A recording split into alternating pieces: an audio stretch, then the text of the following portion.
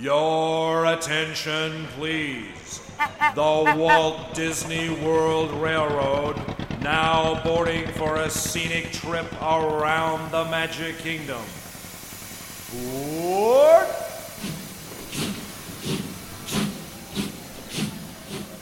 Brad, how was Hawaii? Jeremy, Hawaii was amazing. And I'm very sad that I'm not currently in Hawaii. I'm happy because we should actually be able to get on a somewhat regular recording schedule once again. And everyone, hopefully, let's all fingers crossed, hope that you guys are no longer going, will an episode show up this week or will an episode not show up this week? But other than that, yeah, I think that's about the only good part because, now I have to be back at work. Now I'm back in wearing, jeans and having to wear shoes instead of shorts and flip-flops. And I can't just go out to the beautiful blue ocean and go, kick off my sandals and walk in the sand.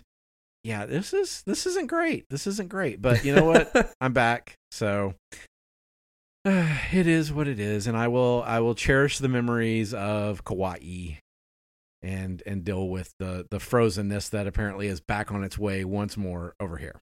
Yep. We just hit 40. So we're steadily decreasing. Yep, it's 41 over here. In Central Texas. Know what? The thing is, though, for a lot of people, they're like, wow, what a heat wave you guys have coming through. So I know we could have it worse, but I think last winter it got down to 40 once, but we were running the AC last winter. Yeah, exactly. And I was just in a place where, the lows were maybe in the morning, maybe it got into the upper 50s for just a little while, but, most of the time you were in the mid to lower 70s. Didn't even have to run an air conditioner, just left the windows open and a fan going. That's awesome. Just get that sea breeze through. Yeah, it was beautiful. It was beautiful. But anyway. Welcome back to real life. This is not missing the Hawaii as much as I might be missing the Hawaii right now. It is missing the mouse. So I suppose we should actually get on to topics and try to be positive about it. Jeremy, let's try to be positive about our topics tonight.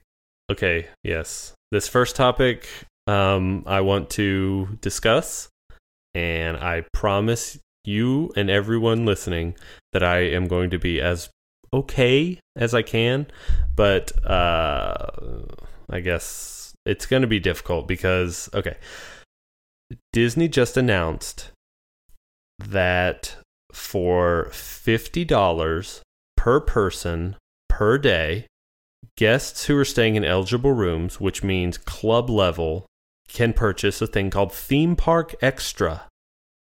That is a bunch of different benefits, including 3 additional FastPass Plus selections per day, which is on top of the 3 you already get. So that would give these people 6 FastPass Plus selections per day. The ability to reserve their 3 additional FastPasses in more than one park. So instead of being locked into one park, you can make them in other parks. A booking window of 90 days for these 3 additional FastPass Plus selections, which I think is different because you get 90 days already, right? For FastPass and 60 for food. Right. Okay. But to have an additional FastPass, you have to make it the day of. So after you burn through your 3. After you've burned through. Well, is it after you burn through all 3 or at least? Yeah, no, it's all 3. That's right. You have to go through your initial selections. It's been too long since I've had to try to game that system. So, yeah. And so you can basically make 6 FastPass Plus selections per day 3 months ahead. And I guess that means that your travel agent could also do that through their back end and get you, the better selection. Okay. But, wait. What? So, sorry, real-time follow-up here. I am looking at the Disney, because I was thinking maybe those numbers weren't quite right. Yeah, it's 60 days for FastPass Plus. So and 90 for food? No, I think isn't it like 6 months for food? It's something ridiculous for food. Maybe it's 90. I feel like it's like 6 months. But yeah. So that's so essentially you get 30 more days to make your FastPass Plus. 30 days before anybody else would be able to make it with that booking window, because Disney is showing that it's 60 days for FastPass Plus if you're staying at a Disney resort, of course. Otherwise, 30 days. Right. And then the last perk is one preferred viewing location for a nighttime spectacular per day. So basically, preferred viewing every day for whatever nighttime show you want. I'm not going to go through all the different rooms because all the different resorts. They're all club level. Pretty much it's all the expensive rooms at all the deluxe resorts, right? It's all deluxe resorts at the most expensive tier is what it is. Cabins, bungalows, club level, presidential suites, governor suites, like all those. Okay. And then they're like, oh, and by the way, for an extra what is an extra $50 when you're spending $1,500 a night? Sure. And I guess, for 6 people, it's an extra $300, but what's an extra $300 when you're spending $1,500 a night on your room? All right, now you're going to try. Now you're going to be positive about this, right? Through clenched teeth. Let me hear this. Let me hear the spin on it. And again, now let's all note that because Brad has just come back, Brad has been totally oblivious to the news. All I get is a text message, I want to say yesterday or the day before, from you, and it's like, ugh, confirmed. This is going on, and this is my first time actually hearing what all this involves. I'm not too ecstatic about it, but you said you were going to have to try to have a positive take on this. So let's hear the positive take through clenched teeth. Let's travel back in time to preferred parking. We had a discussion, and I'm going to basically rehash the feelings that we had during that discussion because I feel the same. I don't have a huge problem with these perks. 3 more fast passes is fine. The preferred viewing location for nighttime spectaculars, I think that's the worst one because that's going to fill up preferred viewing a lot faster for people and probably reduce the number of fast passes available. I don't like this, but what I dislike much more is the idea of this, the philosophical idea of letting people pay to get more fast passes and to get a better experience. Because one of my favorite things about Disney was that all of the theme park perks were equal. You could pay more to get a better hotel. You could pay more, to get a better meal. But everything in the theme parks was equal. Everybody got 3 fast passes, and everybody had to wait in the same line. And if you wanted to fast pass a nighttime show, that was one less ride you could fast pass. And I feel like that worked because although if you look, FastPass has made standby lines longer, I feel like that was a good way to make sure that a lot of people are going to care about preferred viewing for Wishes or, Happily Ever After. But that means they can only fast pass 2 things during the day because there's just not going to be a fast pass available in the afternoon for a spectacular that night. So I talked to the people I work with about this because they are not Disney people or theme park people. You tried to find really some non-fanatics to poll about this. And so one of the guys was saying that he went to Busch Gardens, and last time he went to Busch Gardens, he bought Busch Gardens Unlimited Pass Plus or Unlimited Park Pass Plus or whatever it's called. I can't remember what it was called, but and he said he tried to go in and not pay the extra money. But he said it's impossible to have a good time without paying for it because everybody buys it. Everybody just builds that, whatever it was, $39.99 into their day, and everybody buys it. And so basically, that's actually the new normal, right? Right. That's the baseline, and you're at a severe disadvantage if you don't go and purchase that. And that is what I worry about happening, is that all of this stuff, $50 per person per day seems like a lot, but in the grand scheme of things, it's really not. Like you were saying, if you're paying, $1,500 a night, what's an extra, I don't know, $200? So I just found that it does require a 3-day minimum purchase. Yeah, but everybody gets 3 days. Well, no. But what I'm saying is a family of 4 is out a minimum of $600 to add this on. I misread that. I thought it meant a 3-day stay. It says I thought that was referring to how long you were staying. There is a 3-day minimum purchase requirement for the theme park extra. So, yeah, I think to me that reads that, and yeah, maybe there's some clarification that will be necessary there. But to me, that means you've got to buy at least 3 days worth of this thing. So, I mean, I see your point. If you were doing 1 day, what's $200? But what's $600? Even if you're staying for, if you've got a 7-day stay in a $200 room. Which again, it's impossible, right? None of these rooms are anywhere near that. Again, right. Some people thought that I was joking when I said no.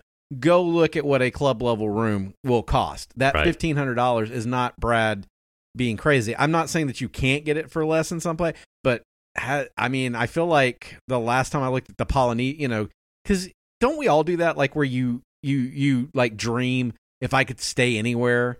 Like, I would stay at the Polynesian club level because I think that would be so amazing. Or out in the bungalows or whatever. And yeah, $1,300, $1,500 a night. That's legitimately what you're looking at to stay in those places. And, I think it's weird to me because what you found to be the biggest thing, which is the preferred viewing, is the least important to me. And really? And my thought process behind that is, they already sell preferred viewing for nighttime spectaculars. It's called the dining package, right? I mean, because if I spend a certain amount of money, and Nancy and I even went and did that the last time we went to Animal Kingdom because we got the dining package at Tiffin's. So we got dinner at Tiffin's, and at the end they give us the little tickets, and we go, and everybody else is waiting in the super long lines, and we walk up to this much, much shorter line and hand them our little ticket, and they let us go in our little area, and we go and sit down. So, whereas other people were sitting there queuing up an hour and a half, 2 hours, it's basically that was a paid fast pass to some extent.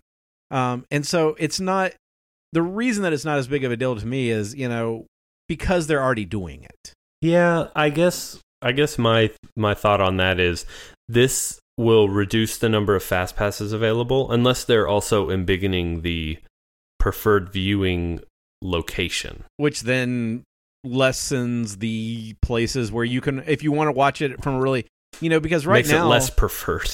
Yeah. Well, because right now there are still good spots available that aren't preferred viewing. Will more good spots turn into preferred viewing spots?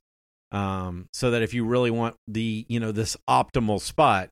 Like, I don't know, though. At the same time, I don't see them ever taking the entire hub and turning that into preferred viewing for Happily Ever After. I just don't. Yeah. I don't think that's a physical possibility.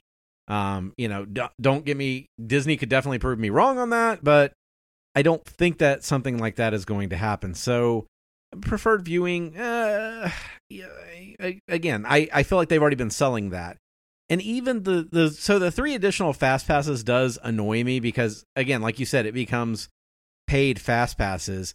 Honestly, looking at it, as soon as I saw that the normal booking window is 60 days in advance, the 90-day in advance booking window for the additional fast passes, that's what bugs me. That is of all of these things, and I know that sounds kind of weird, but that's the thing that bugs me the most because I know especially during, peak times, like people are online the night of that 60th day because they know you've got to get in fast if you want to get Flights of Passage or Seven Dwarfs Mine Train or whatever those top tier attractions. And now suddenly 90 days out, the elite are going to be able to go and book these top tier attractions. So you're going to get on, it's kind of like when you get on Ticketmaster for a huge concert, right?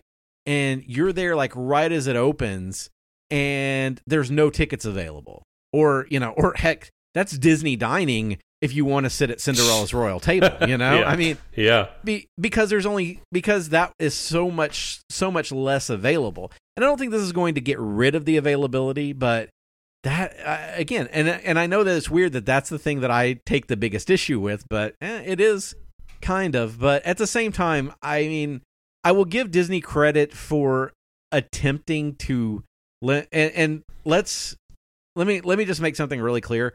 When Jeremy and I say that we're giving Disney credit or we're trying to be positive about this, I don't think either one of us is happy about this. So don't mistake this for. I just don't like hearing somebody gripe for an entire podcast episode. Right. So I don't want to be the person griping to you for an entire podcast episode. Right. No, this is it's infuriating is too strong a word, but it's close. It really makes me upset that this is now a way, like a legitimate way to buy more fast passes. It burns your biscuits a little. Yeah. But again, for right now anyway, it is pretty limited because there aren't a lot of all of those rooms. That's a very small number of rooms. So this is open to a very select group of people, and it's worth noting that this is being billed, at least from the places that I've seen, as a pilot program. Yeah. Which sure. The what were the buses called? What were those called? The ones that went between the parks? Between the parks. That ruined everyone's day? Yeah. Anyway, those were a pilot program. The cabanas. The cabanas were a pilot. I mean, we've seen these. But at the same time, preferred parking, also a pilot program that is, as far as I know anyway, still around to this day and is now a permanent part. So it was express transportation, Brad. There you go, express transportation. So yeah, some of these things are going to stick around, some of them won't, and it doesn't make me any happier about any of this stuff. But at the same time, again, Disney is a business. Disney sees an opportunity to make more money, and they're taking advantage of it. And it annoys me, but it doesn't really surprise me because Disney is a business. And I think there are times when we tend to romanticize the Walt Disney Company to the point where we see them as, oh, well, they love us and they care. They love my money. They care about my money. Right.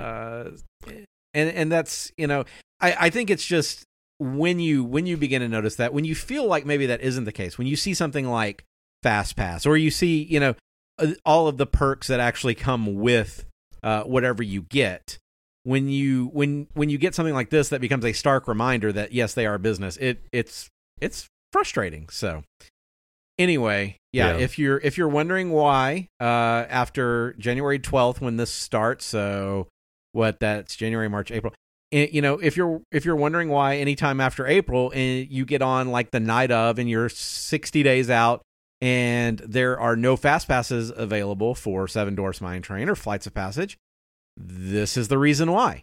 Right. And the thing is, dude, like you could book now, and I'm gonna link to the WW Magic article because that's the one that I found. They say that the 3 additional fast passes can be booked up to 90 days in advance, which makes me wonder, like, are the initial fast passes also part of that, or it doesn't sound like it? Yeah, it sounds like just the other 3 are available for that. Yeah, you get your 3 plus fast passes. But still, if you have Park Hopper, like, is there even going to be a limit? Like, this really confuses so many things because how does the A and B stuff work, right? Right. Like, can I suddenly book Flights of Passes, Seven Dwarfs Mine Train, and Soarin' with all 3? Because technically that doesn't.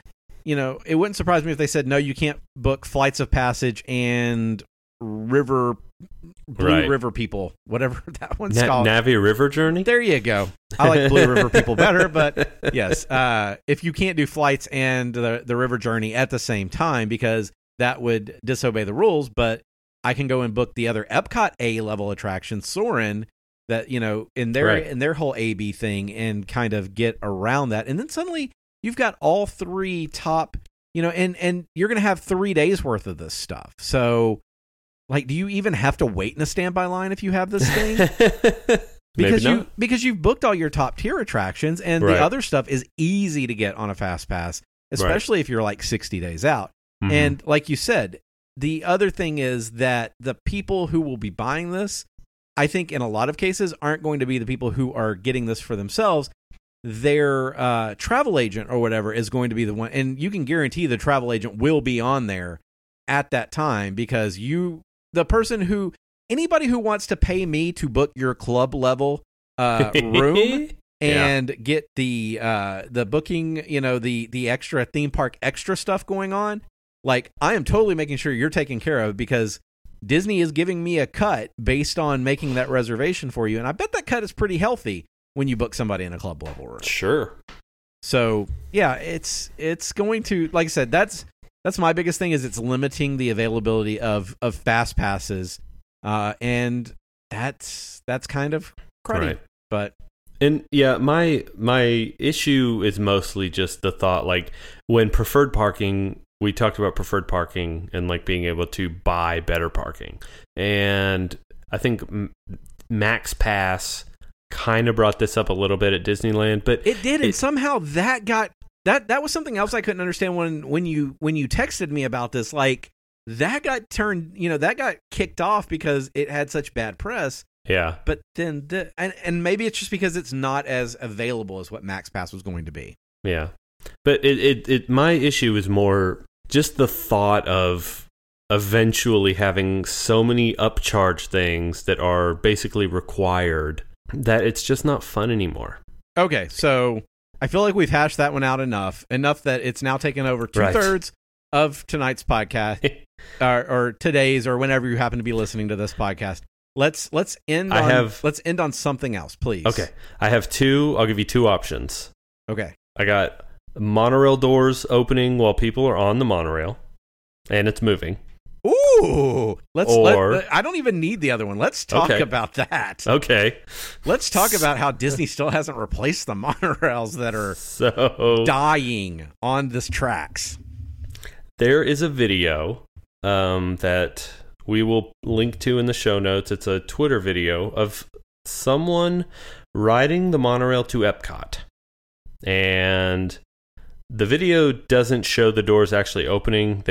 Obviously, why would you film on the monorail? But it shows the open door as the monorail is just cruising down the monorail track, and it's wide open. So apparently, this door at some point during the drive or the ride just opened up. Well, because surely it wasn't open when they left. Right, when they pulled out of the station. Right, there's no way that a cast member would have seen that. Yeah.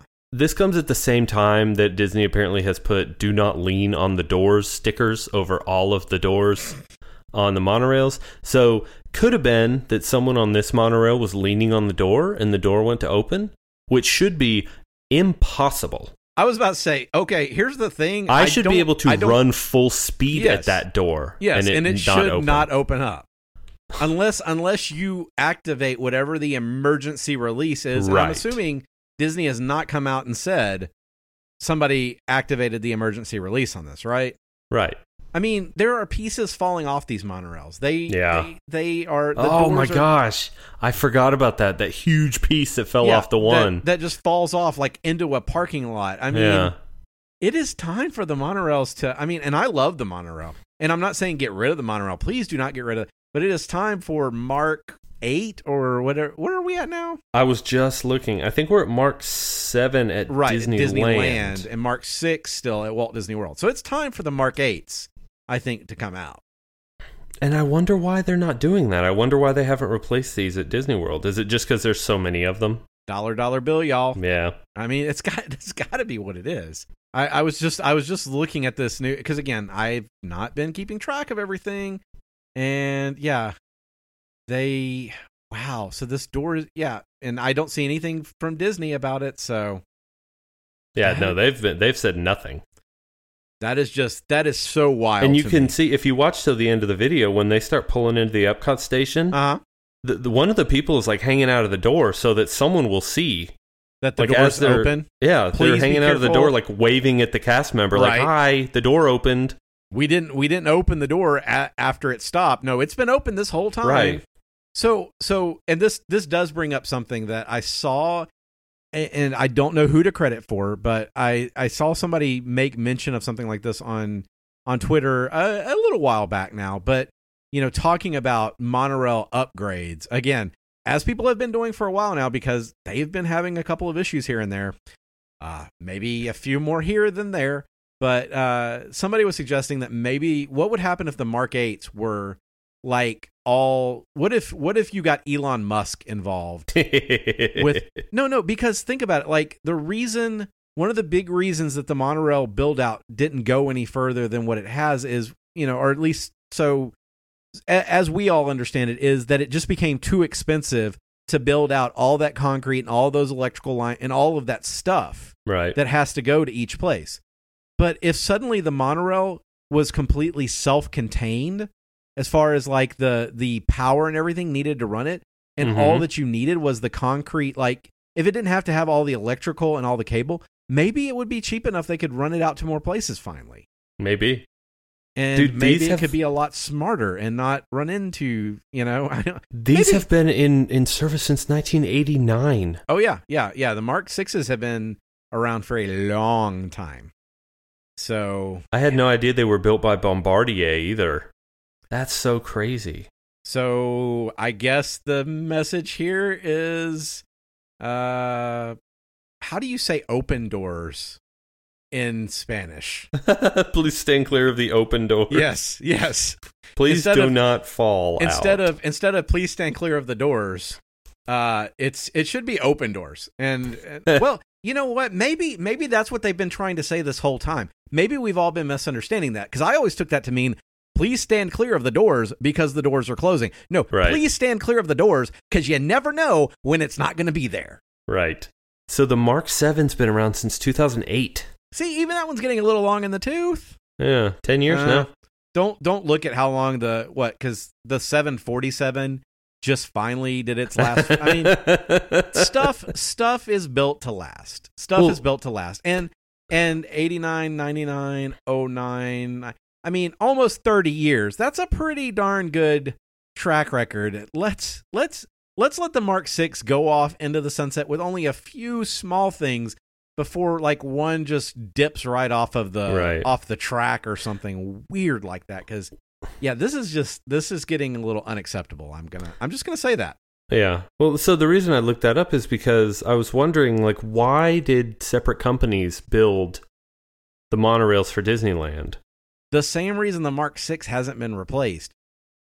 I mean, it's got to be. It's just money, If the Mark 6 is still functional, but they don't. Wait. But in 2008, when the Mark 7 came out, the Mark 6 was still functional. It was a little long in the tooth in 2008, and probably smelled a bit like a zoo in 2008, because they always do to me now. But yeah, they were still functional at that point. I think the problem is it's getting harder and harder to call these things functional. And I'm sure that, if you look at the miles traveled and everything, like, they probably still have a pretty good safety record. But again, it's not like the piece falling off happened 10 years ago. The piece falling off happened, I want to while we were doing this podcast. Yeah. And I want to say it was within maybe the last year and a half. And then this, like, I feel like monorail issues are either A, being publicized a lot better now, or B, and I think B's more likely,